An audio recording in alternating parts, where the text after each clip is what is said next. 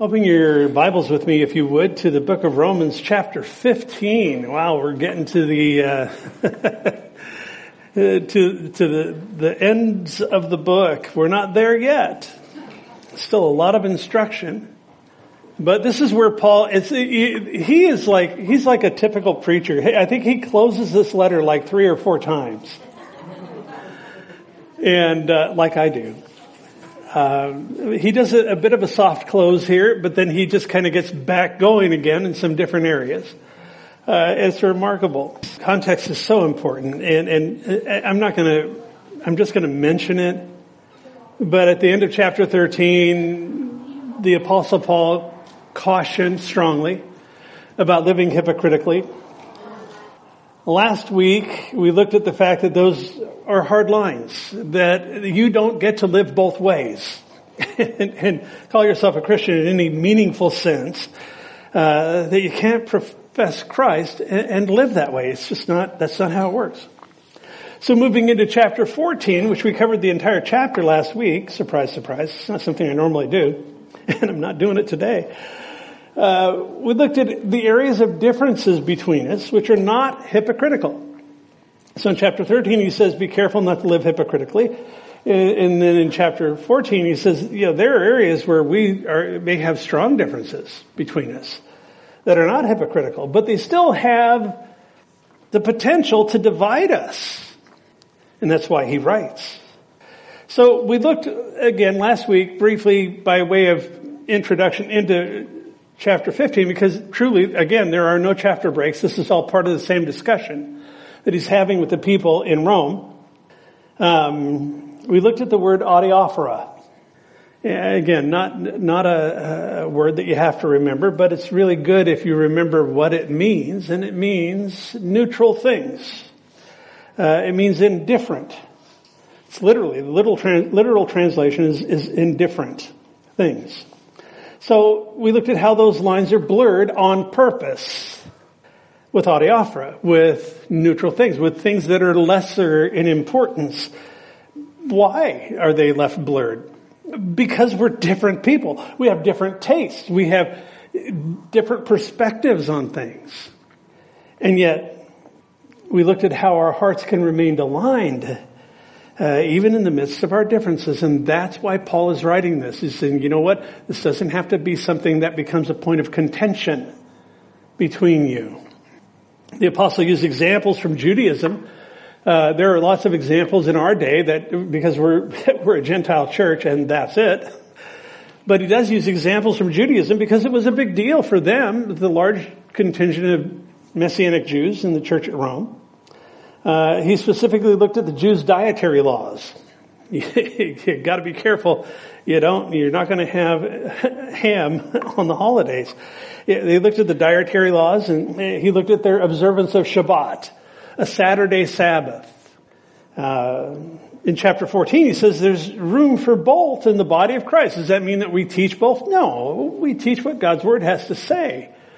But he uses the terminology here of the stronger brother and the weaker brother, and he plainly states that the stronger brother can eat all things and the weaker brother can only eat vegetables. It's because his conscience is offended. And there's room for that. He states that the weaker brother observes the Sabbath day and the stronger brother sees every day alike.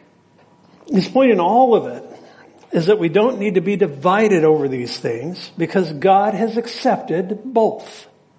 And folks, you can fill in the blank with things in our day, in our culture, where people can get all twisted up. And let it not be named so among us. So our takeaway from all this is that there's room for our, at times, very different opinions on a variety of subjects. A variety of things.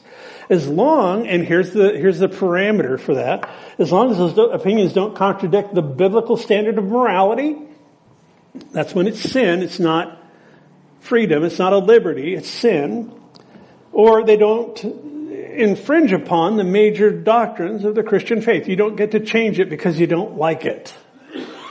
That's not up for grabs.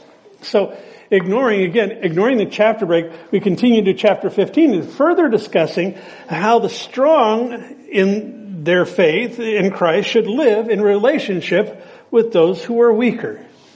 Chapter 15, verse 1. He says, "We then who are strong ought to bear with the scruples of the weak and not to please ourselves."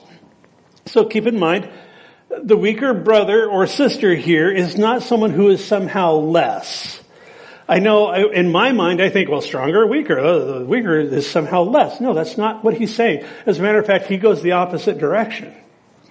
Because the stronger brother is the stronger brother that he says this. It's upon him to walk in grace in his desire to please others above himself. That's because he has greater understanding. He has perhaps a greater measure of faith, or he is more mature. He's been walking with the Lord longer. There's a number of reasons why he would be considered stronger. Doesn't mean that the weaker is less. So the bottom line in this is that it forms a fundamental foundation or truth of what I call others-centered living. There are a number of places, folks, in God's Word where we are exhorted. Esteem one another as more important than yourself. And when we as a body are doing that, it functions really well. It's when we become self-serving, when we become, opinionated. My opinion counts and yours doesn't. And that strife and all of that gets stirred up. So the definition here, he says, when we who are strong ought to bear with the scruples of the weak. The word scruples, the definition of that is a feeling of doubt or hesitation with regard to the morality or properness of a course of action. That's what scruples mean. All right, a scrupulous person then is someone who struggles with the indifferent things that we looked at in chapter 14 in this context as to whether they are moral or proper. So they're disturbed by that. Keep in mind, the stronger brother here is not someone who is unscrupulous. That's a fun word to say. Unscrupulous. But he's someone who understands the nature of the gospel to the extent that they're secure in their knowledge that such things are not immoral or improper. I get that. I understand. I'm not here to push my views on minor things or on indifferent things onto you. Because I want to be taking the mature road on that and thinking, well, I can have my opinion and you can have yours. And I'm going to respect that about you. I'm not going to let that be a thing between us. That's where it gets dangerous. So remember in Romans 14 that we looked at last week, verse 3 says this. It says, "Let not him who eats despise." Remember that word. "Despise him who doesn't eat, and let not him who does not eat judge him who eats, for God has received him." So what we see in verse 1 here is that the stronger brother is responsible to bear with his weaker brother. That's the case. It doesn't mean that the weaker brother is without responsibility. Paul's assertion here is that this is essentially the stronger brother walking in the understanding of the freedoms that he has in Christ. He says, accept the positions of the weaker without criticism or condescension. Don't be condescending towards people who maybe it's like, I just don't feel like I could eat pork, or whatever it is. He says, don't despise him. Don't have a critical attitude towards that. But he doesn't stop there. Conversely, the weaker brother must now he must not adopt a judgmental attitude towards the stronger and assume that the liberties of the stronger brother are hypocrisy when they're not. I tell you, folks, entire denominations have split over matters of adiaphora. And it saddens my heart when I see people, when I see even individual churches start getting all caught up in the factions that form because we're not walking in this. This is big deal stuff for a church. And Paul wrote this to a church that was straining. It was strained because you had the Messianic Jews on this side. You had these Gentiles that had been heathen, pagan, worshiping guys prior to Christ. And now they're all coming together under one roof. And they're saying, how on earth do we get along? We're so different. And he's saying, here, this is how you do it. Verse 2, he says, let each of us please his neighbor for his good, leading to edification. Now, when this principle is at work in the body of Christ, we see both positions operating from a place of acceptance of the other. Remember, we talked about principles. There's the principle that I am free to observe Sunday as the Sabbath in my own life. I'm not putting that on anybody else. And then there's the position that the principle is I am free to consider every day alike. The overarching principle here is let each of us please his neighbor for his good. Why? Because then you're not tearing down. Then you're not strained. Then you don't have relationships that are going sideways or off the rails. You have the opposite of that. You have edification, which means to build up. You're building one another up. You're recognizing, you're actually celebrating your differences. The original Calvary Chapel statement of faith years ago, we're talking 55 years ago, whatever, was we're not opposed to denominations as such, only the overemphasis of doctrine that has led to the division of the body of Christ. And I loved that from the day I first read it. I went, I could get with a group like that. Because I look out there and I see all these people pulling and shoving and fighting and all of this stuff. And it was like, if that's the church of Jesus, I don't want anything to do with it. It looks just like the world. But then in my sort of hippie days and attitudes, kind of stumbled into this group where they're saying, it's okay to be different. We don't care. If you're not sinning, I mean, that's kind of the thing that when it becomes a thing for God, so it's not a thing for, if it's not a thing for him, it's not a thing for us. That's what it means to be built up. Each position is built up. We're not tearing down one another. So, and let's face it, folks, let's be real.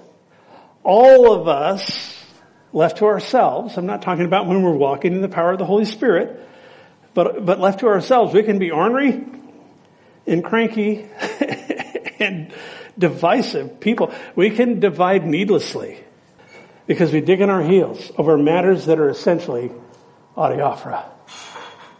And we got to guard our hearts. So let us individually determine in our own hearts to not let that happen among us. This is an act of the will. You know, I don't care whether or not you have a Christmas tree. I do care if you are worshiping it. I don't care whether or not you use tobacco. I really don't care. I do care about your health. I don't care whether or not you drink alcohol. I do not. I do care if you drink to excess. That's sin. I do care if you know you shouldn't and you do so anyway. He says, you know, if you're going against your own conscience, you better knock it off. You are sinning. I do care if you stumble a brother or sister, even unknowingly or unintentionally, who may have an issue with alcohol because of your liberty. Serious stuff. But do you see the difference between building up and tearing down? With that very same thing that we exercise liberty over, we can tear down a brother or a sister easily. Or we can adopt you know what, that's your deal, and I'm not seeing it, you're not crossing the lines, so good for you. Not something I would do. I mentioned last week, I don't want to show up at the hospital and somebody says, hey, pastor, come and pray. And I'm kind of, oh, guys, how's it going? Man, I just had a great bottle of Malbec before, or anything like that. It's just not part of it. But we have freedom. We have liberty. He says all things are profitable, but not everything is, or all things are permissible, but not everything is profitable. There are things that are bad for us. And we get to determine in our own hearts what that is. Folks, this is really important. I hope you're getting the application to us individually and as a church. Really important stuff. They're part of the essence of others-centered living. You look at our great example, the Lord Jesus himself. He spent his life devoted to others. Never for himself. The Son of Man has no place to lay his head. That didn't mean that he didn't have the ability to go rent a room or whatever. But what he was saying is, it's not about me. It's about you. I'm going to elevate you above myself. As we do that individually, collectively, this thing functions well. Each of us is called to this kind of life. In verse 3, Paul quotes from Psalm 69, verse 9, and he uses Jesus as an example of this other-centered life that Paul's speaking of in verse 2. He says in verse 3, for even Christ didn't please himself, but as it is written, the reproaches of those who reproached you fell on me. So Christ didn't live his life to meet his own desires, but he lived to serve others, and that's the heart of what his life looked like. If you look at the temptation narratives in Matthew chapter 4, verses 1 through 11, or in Luke chapter 4, verses 1 through 13, you'll see there that Satan tempted Jesus to seek his own glory and to please himself rather than his Father. Every one of those temptations was, no, put yourself on the throne and stop considering your Father more important than you. And folks, those temptations are the core of the meaning of sin. The lust of the flesh, the lust of the eyes, the boastful pride of life. We see it in the garden with Eve and Adam. We see it in the temptations that Christ endured. We see it when John literally spells it out. He says all that is considered sin is these three. And when we get hung up on the differences between us and we want to assert that we're right and you're wrong, we're not getting it. We're walking in what he's talking about here. So he uses Psalm 69:9 to illustrate just how difficult the Lord's path was in a sinful and selfish and self-seeking, God-hating world. That's why he says Christ did not please himself. Verse 4, he says, for whatever things were written before were written for our learning, that we through the patience and comfort of the scriptures might have hope. This verse is packed. He speaks of learning, patience, comfort, and hope. He refers back to verse 3, where he's quoting the Old Testament. Paul makes a profoundly important point here, because while the Old Testament scriptures were not specifically written to us, they were written to Israel or for Israel and all that, but they were and they are, by inspiration of the Holy Spirit, written for us. Understand that. They were written for our instruction. And folks, when Stacy and I ministered in northern Thailand, in Asia, we recognized that the people there really played down the Old Testament as though it had little value. It was very hard for me to teach the book of Hebrews. I had to add another course ahead of the book of Hebrews on an Old Testament survey, because they knew very little about the Old Testament. And you try to teach the book of Hebrews with no Old Testament background, it's pretty tough. First year I did that and they were scratching their head through half of the course. The second year I taught both. But the point is they downplayed it. No, it is the Word of God. While it's true that God implemented a whole new way of relating to man through the cross of Jesus Christ, and what we refer to as the New Covenant or the New Testament, and we don't live according to the dictates of the law of Moses from the Old Testament. However, we must understand that God's heart is profoundly revealed. We must understand that his character and his nature are described intimately in the Old Testament. We can't assume that his purposes, namely the redemption of humanity, have somehow changed. It's there. That's why all of God's Word, Old Testament and New Testament, is considered redemptive history. And when you look at it, any reference to the Scriptures in the New Testament, when we see here, because these guys all made references to the Scriptures, it's a reference to the Old Testament. When Paul would show up at different towns in the Roman Empire, the first thing he'd do is he'd march into the synagogue on Shabbat and start reasoning from the Scriptures. What Scriptures? The Old Testament. Packed, beautiful stuff. Yeah, it's a different covenant, but it is the Word of God. Here's a ditty that I try to remember, and it's this. This is something that I learned a long time ago. And it's, in the old, the new is contained. You see the gospel all over the Old Testament. And in the new, the old is explained. So in the old, the new is contained, and in the new, the old is explained. If you get that squared away in your mind, you won't struggle as many do with trying to reason things out from the scriptures, understanding that there's parameters. Yeah, it's a different covenant. When we received communion this morning, we talked about the new covenant in my blood. That was because the effect of the law of Moses was terminated at the cross. But not so far as them being, as Paul says here, for our instruction. So as we encounter problems and conflicts and trials, troubles, the scriptures teach us to be steadfast in patience, and they impart comfort in the midst of the stormy seas of life. Folks, we've got to be able to draw from God's word when our lives are going sideways or they're going off the rails. Where else are we going to go? I love what Peter told Jesus. Lord, where else would we go? You have the words of eternal life. The Greek word for patience here, when he says that in verse 4, he says, for whatever things were written before were for our learning, that we through patience and comfort of the scriptures might find hope. The word here is the Greek word hupomone. And it means more than just waiting it out. I'm going to be patient. I'm just going to wait this thing out.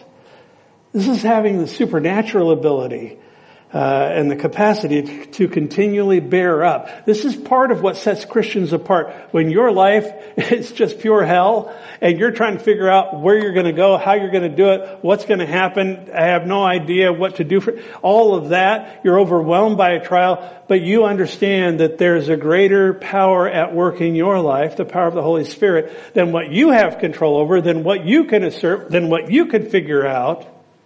You bear up. And that's what this word means. It means to bear up. So when we bear up in trials, it's not saying I'm just going to suck it up. It means I understand that the Lord is at work here. I don't understand what He's accomplishing through it.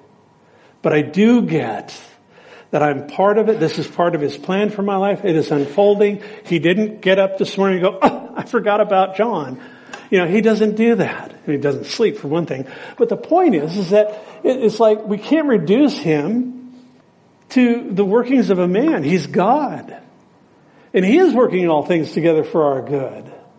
So with all of those things in mind, hupomone comes into play. It means more than just waiting it out. It's a supernatural capacity that we are given by the Holy Spirit to continually bear up under difficult circumstances. So instead of sinking under the waves, we bear up in the midst of the storm by fixing ourselves on the hope that the Lord will see us through. That's the point when He's talking about hope here, that we through patience are looking for the hope that we have. This is the path through the storms. Question: how are you doing this morning? You feeling overwhelmed? Struggling in the midst of a trial? Is your heart burdened with the things of this life? Jesus Himself tells us in the world you will have trouble, tribulation. That's the Bible word for trouble. He says, but be of good cheer. I have overcome the world. That is another way of saying bear up in the midst of trouble. And what's the outcome of that? Hope. I'm walking in the hope. Sometimes I'm hanging on by my fingernails saying, Lord, I don't get this. This hurts really, really, really bad, or whatever it is. But I'm trusting You today. I'm trusting that my life is in Your hands. I'm trusting that I am hidden in the Beloved and that Your plans for me are good, even though they look really bad. Folks, maybe that's not you this morning, but something I like to say is if you're not going through a trial, you're either just coming out of one or you're about to head into one. So put this in your spiritual bank account, draw it out when it applies. Verse 5, he says, now may the God of patience, again, that word hupomone, He's the God of hupomone. He is the God of bearing up. Think about it. What did Jesus do? He bore it all Himself. He says, may the God of patience and comfort grant you to be like-minded toward one another according to Jesus Christ. Christ Jesus, what it says there. that you may with one mind and one mouth glorify the God and Father of our Lord Jesus Christ. This is one of those passages in which it's unclear as to whether Paul is praying for them or writing to them. And I think it's both. It's kind of like in Ephesians where he says, for this reason I bow my knees before the Father. And then it's this beautiful prayer, but it's also instruction for us. He was writing to them, he's writing and praying for them at the same time. Either way, his wishes are that they, and by default, we be unified and are like-minded towards one another, not in spite of our differences. Now, understand that. That doesn't mean that we kind of grudgingly accept one another's differences. No, that's walking along and saying, well, I'm going to be accepting in spite of our differences. No. This is an attitude of the heart that has our differences clearly in mind, and we're okay. We're good. I'm good with your Christmas tree. I'm good with your not having, I'm good with your liberty. And yeah, the parameters are there. I mean, use common sense. So it's not in spite of our differences that somebody's looking at here. That the world can do that. Well, we can actually be in a place where we can celebrate our differences. Where we can understand, you know what? I don't have that liberty, and I recognize and I accept the fact that you do. And I'm good. Something I like to say, something I've thought about a lot with the whole COVID mess, is why are you making a thing that is not a thing, a thing? And you can figure that out yourself, but, with so much that's going on and the politicization and all of that, it's like, why are people making a thing that's not a thing, a thing?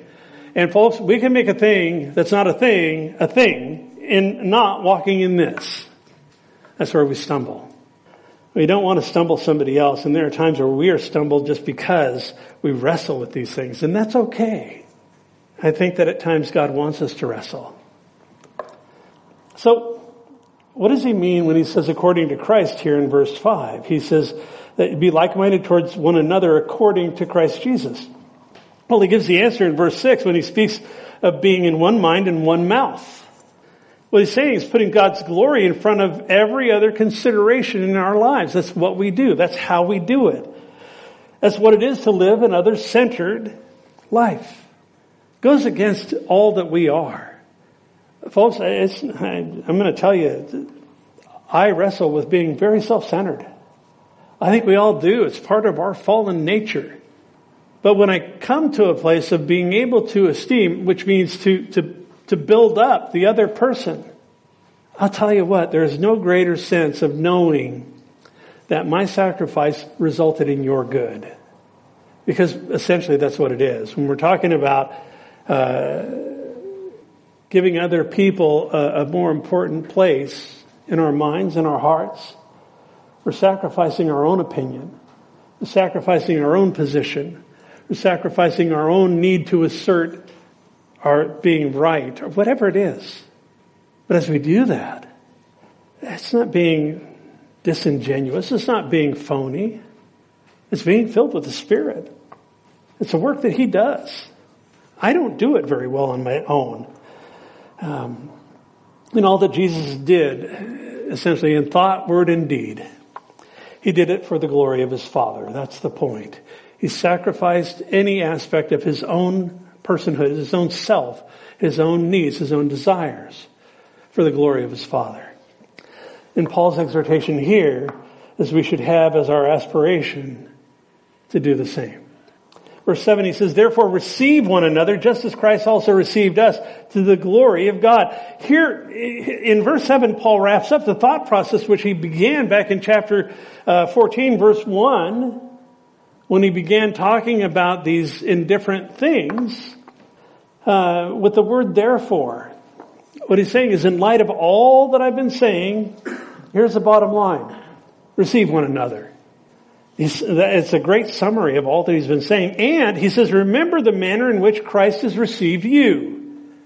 It'll make it a lot easier to accept other people with their warts and blemishes and quirks and flaws and all, when you stop for a moment and you look at how has Christ accepted moi because of my cracks and warts and blemishes and flaws and all. He says, look at yourself. Look at how you have been accepted in the beloved, and have as your attitude to be accepting in the same manner. Grace. As we do this, we not only fulfill God's will for our lives corporately, as a church, but our lives individually are enriched. It's good stuff. Verse 7 also serves as a bridge, linking the interactions we have individually with one another with the interaction we have as a body. I'll explain as we go. Therefore, even though this first section ends in verse 7, where he's talking about adiaphora, we'll begin to see in the next section, we'll start it with the same verse because we're going to see some things that apply to the body in general. In this section, verse 7 through 13, the apostle shows from the scriptures how both Jew and Gentile, which is anyone who's not Jewish, find hope in the Lord. Verse 7 again, he says, therefore receive one another, just as Christ also received us to the glory of God. So the church at Rome was, again, it was comprised of a large faction of both Messianic Jews and converted Gentiles. And if you look at the beginning of the book of Romans, you see where this is a wild bunch, both sides. The Jews were fanatically religious.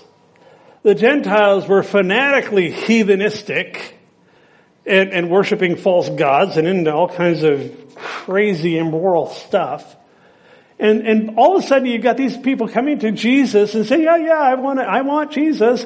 And they're thrust into the same room and they're going, wow, are you different than me? And they're going, well, yeah, but we're here for the same reason. We've got the grace of God, and Paul sees this as being a real concern. Yeah, that was what was taking place in that church then. It inspired him to write. And remember the inspirations from the Holy Spirit, and there is direct application to the church through the ages. So in a similar fashion to the way he talked about the weaker brother and the stronger brother and the equal weight of responsibility that each has, Paul now launches into the equal weight of responsibility that Messianic Jews and converted Gentiles have in maintaining unity in the fellowship. Fascinating. I love this section because it's like, I picture these guys, if it were not, we talk about how different we are in this room. A bunch of Gentiles from different walks of life and all that. Put us in a room with a whole bunch of guys that have been steeped in Judaism for all of their lives and have an equal amount of people in the room that have been steeped in nothing but party on all of their lives. And you'd have the potential for a powder keg.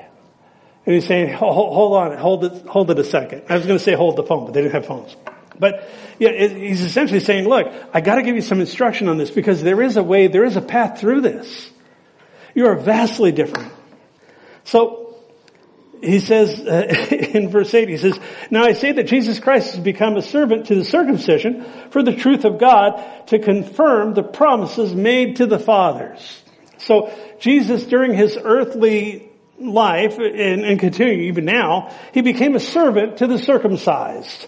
Now, Israel's identity was closely associated with circumcision, so it becomes a synonymous term. When he's talking about the circumcised, he's talking about the Jews. He's talking about Israel. So Jesus then became, in his earthly life and ministry, a servant to the Jewish people. That's what Paul is saying. And remember, Paul is a dual citizen here. He's a citizen of Rome, and he's also a Jew. And it's not that Jesus' work on earth didn't also benefit non-Jewish people. Verse 9 will tell us about that.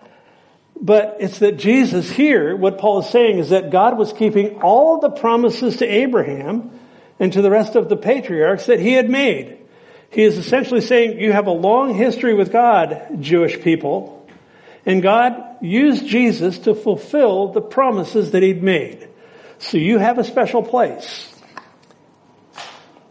Essentially, in sending Jesus as the Messiah, God was proven to be a keeper of his promises to Israel. And then we go on into verses 9 through 12. There's a series of Old Testament quotes.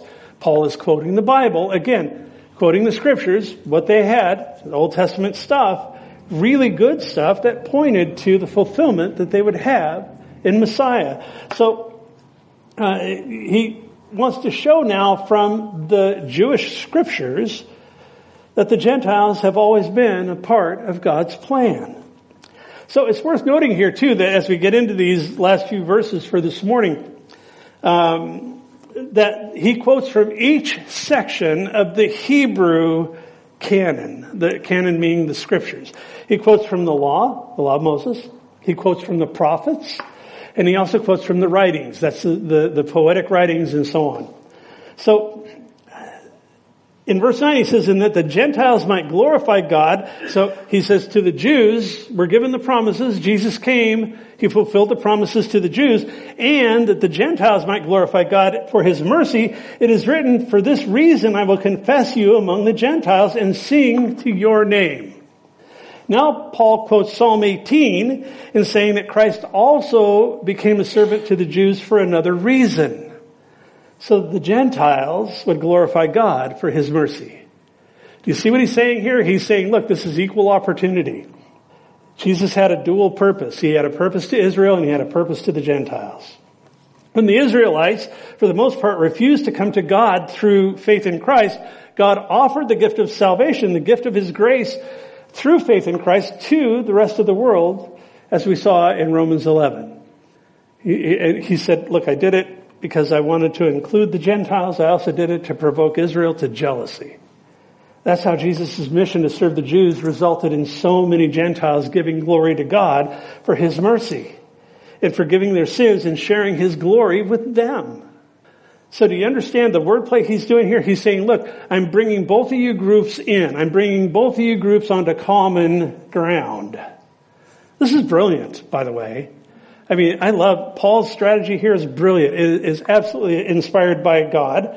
And it's brilliant that he is able to take these so divergent groups of different people and say, look, the scripture speaks to both of you. So in verse 10 he says, and again he says, "Rejoice, O Gentiles, with his people." So this is a quote from Deuteronomy 32, verse 43. And it's the final verse, that particular verse is the final verse of the Song of Moses. Go check it out. It's a beautiful piece of scripture. But it's a cry of victory that calls on the nations to rejoice with Israel that God has delivered his people. And that's why Paul's using it. He's saying, look, this is a cry not just for the Jews, but it's for the whole world, for all of the Gentile nations to worship, to rejoice with his people. So Paul sees this depiction of the Old Testament Gentile nations rejoicing with the Jews, and he sees that fulfilled in the New Testament reality of the Jew and Gentile worshiping together in Christ. Verse 11, he says, "And again, praise the Lord, all you Gentiles, laud him, all you peoples." Now, Paul quotes from Psalm 117, it's a short psalm that celebrates God's love and faithfulness. But there's a subtle play on words here that I don't want to miss. In verse 10, Paul quotes Deuteronomy 32 when he says, "Rejoice with his people." Right? In verse 11, there's no mention of worshiping with the Jews. This is the Gentiles. They're worshiping God themselves, not as proselytes to Judaism, but as members now of the body of Christ, which brings Jew and Gentile together. I love Ephesians chapter 2, where Paul talks about, and I've mentioned it before, he talks about on the Temple Mount, there was the Soreg. It was a wall. You could go into the court of the Gentiles, and the temple would be right there, this huge structure. And you could go into the court of the Gentiles, and everybody could go onto the Temple Mount and wander around in the court of the Gentiles until you came to the Soreg.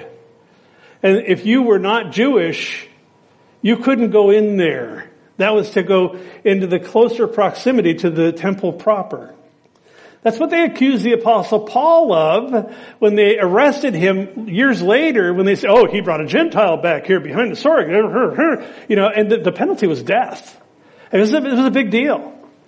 So in Ephesians chapter 2, Paul says the wall of separation has been taken away. It's gone. There's no division. In approaching God, there's no longer a division between Jew and Gentile. It's equal access.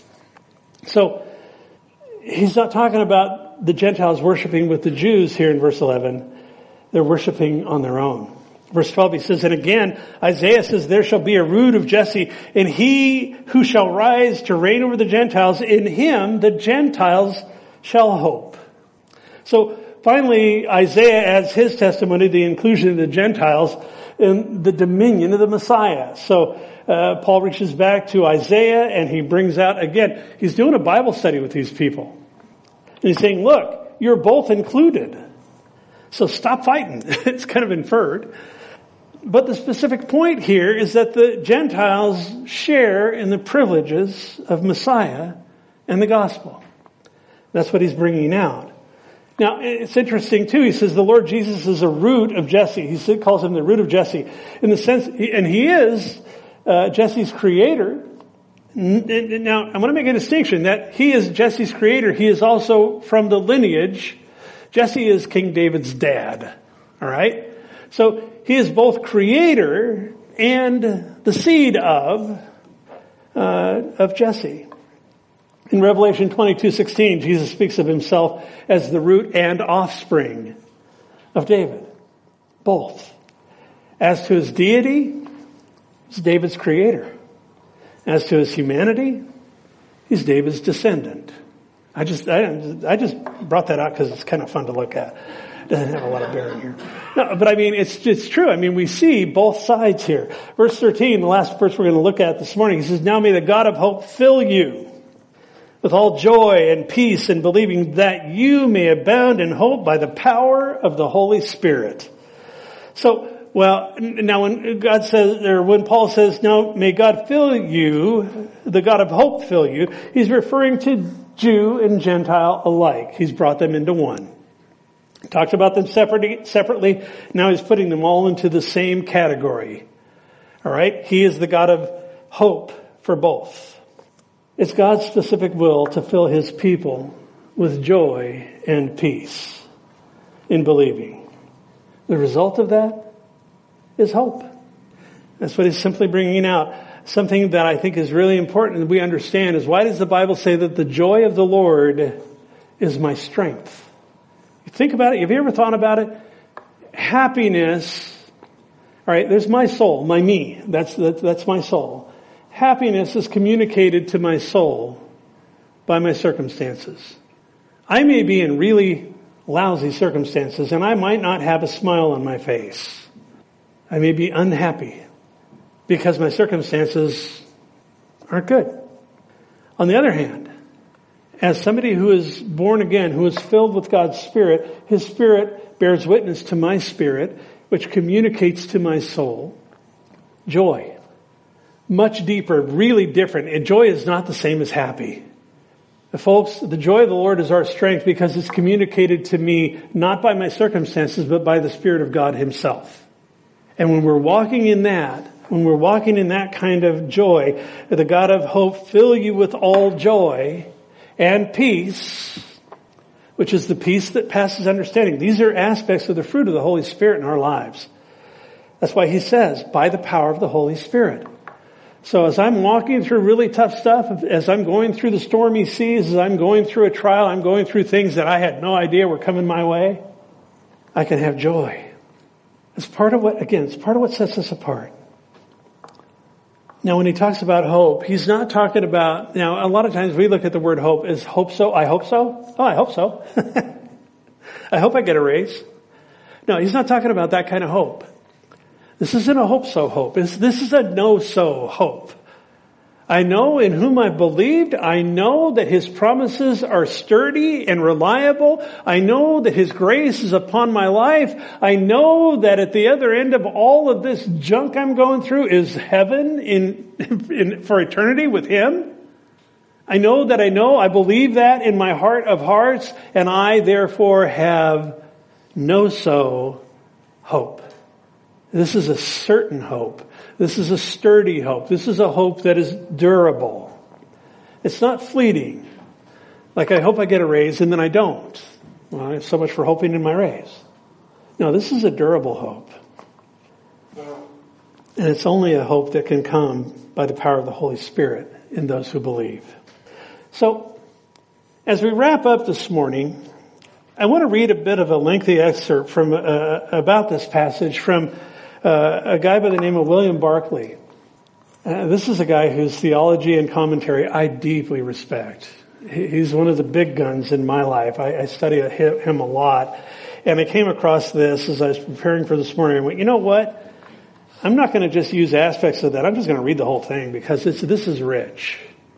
This passage has given us a wonderful summary of the marks which should characterize the fellowship that we share. 7 marks of healthy Christian fellowship. And I'm going to go through all of them and we'll wrap up. Number 1, our fellowship should be marked by the consideration of its members for one another. Always their thoughts should be not for themselves but for each other. It is not the toleration which tolerates because it is too lazy to do anything else. It's the toleration which knows that people may be won much more easily to a fuller faith by surrounding them with an atmosphere of love than by attacking them with a battery of criticism. It's good stuff. So our fellowship should be marked by consideration for one another. The second thing here, he says our fellowship should be marked by the study of Scripture. And from that study of Scripture, Christians draw encouragement. Scripture, from this point of view, provides us with 2 things. The first is it gives us a record of God's dealing with the nation. We're looking at that this morning. The biblical history of Israel in its demonstration of the events of history that ultimately life turns out well for the good, but evil comes to the wicked. Scripture demonstrates not that God's way is ever easy, an easy way, but in the end, it is the only way to everything that makes life worthwhile, in time and in eternity. The second thing about the study of Scripture is it gives us the great and precious promises of God. These promises are the promises of a God who never breaks His word. Folks rely on that. In these ways, Scripture gives to those who study it comfort in their sorrow and encouragement in their struggle. The third thing we look at about having healthy Christian fellowship is our fellowship should be marked by fortitude. We'll talk about that a bit. Fortitude is by definition is courage in the midst of pain or adversity. It's an attitude of the heart towards life itself. Again, we meet this great word, hupomone, the one I talked about earlier. It is far more than patience. It is a triumphant adequacy which can cope with life. It is the strength which does not only accept things, but which, in accepting them, transforms them into glory. I was thinking about Genesis 50, where Joseph told his brothers, you meant it for evil against me, but God worked it for good. Fourth thing we see here is our fellowship should be marked by hope. Christians are always realists, and we are, but never pessimists. Our hope is not a cheap hope. It is not the immature hope which is optimistic because it does not see the difficulties and has not encountered the experiences of life. It might be thought that hope is the prerogative of the young, but the great artist did not think that. When the painter G.F. Watts drew Hope, he drew her as a battered and bowed figure with only one string left upon her lyre.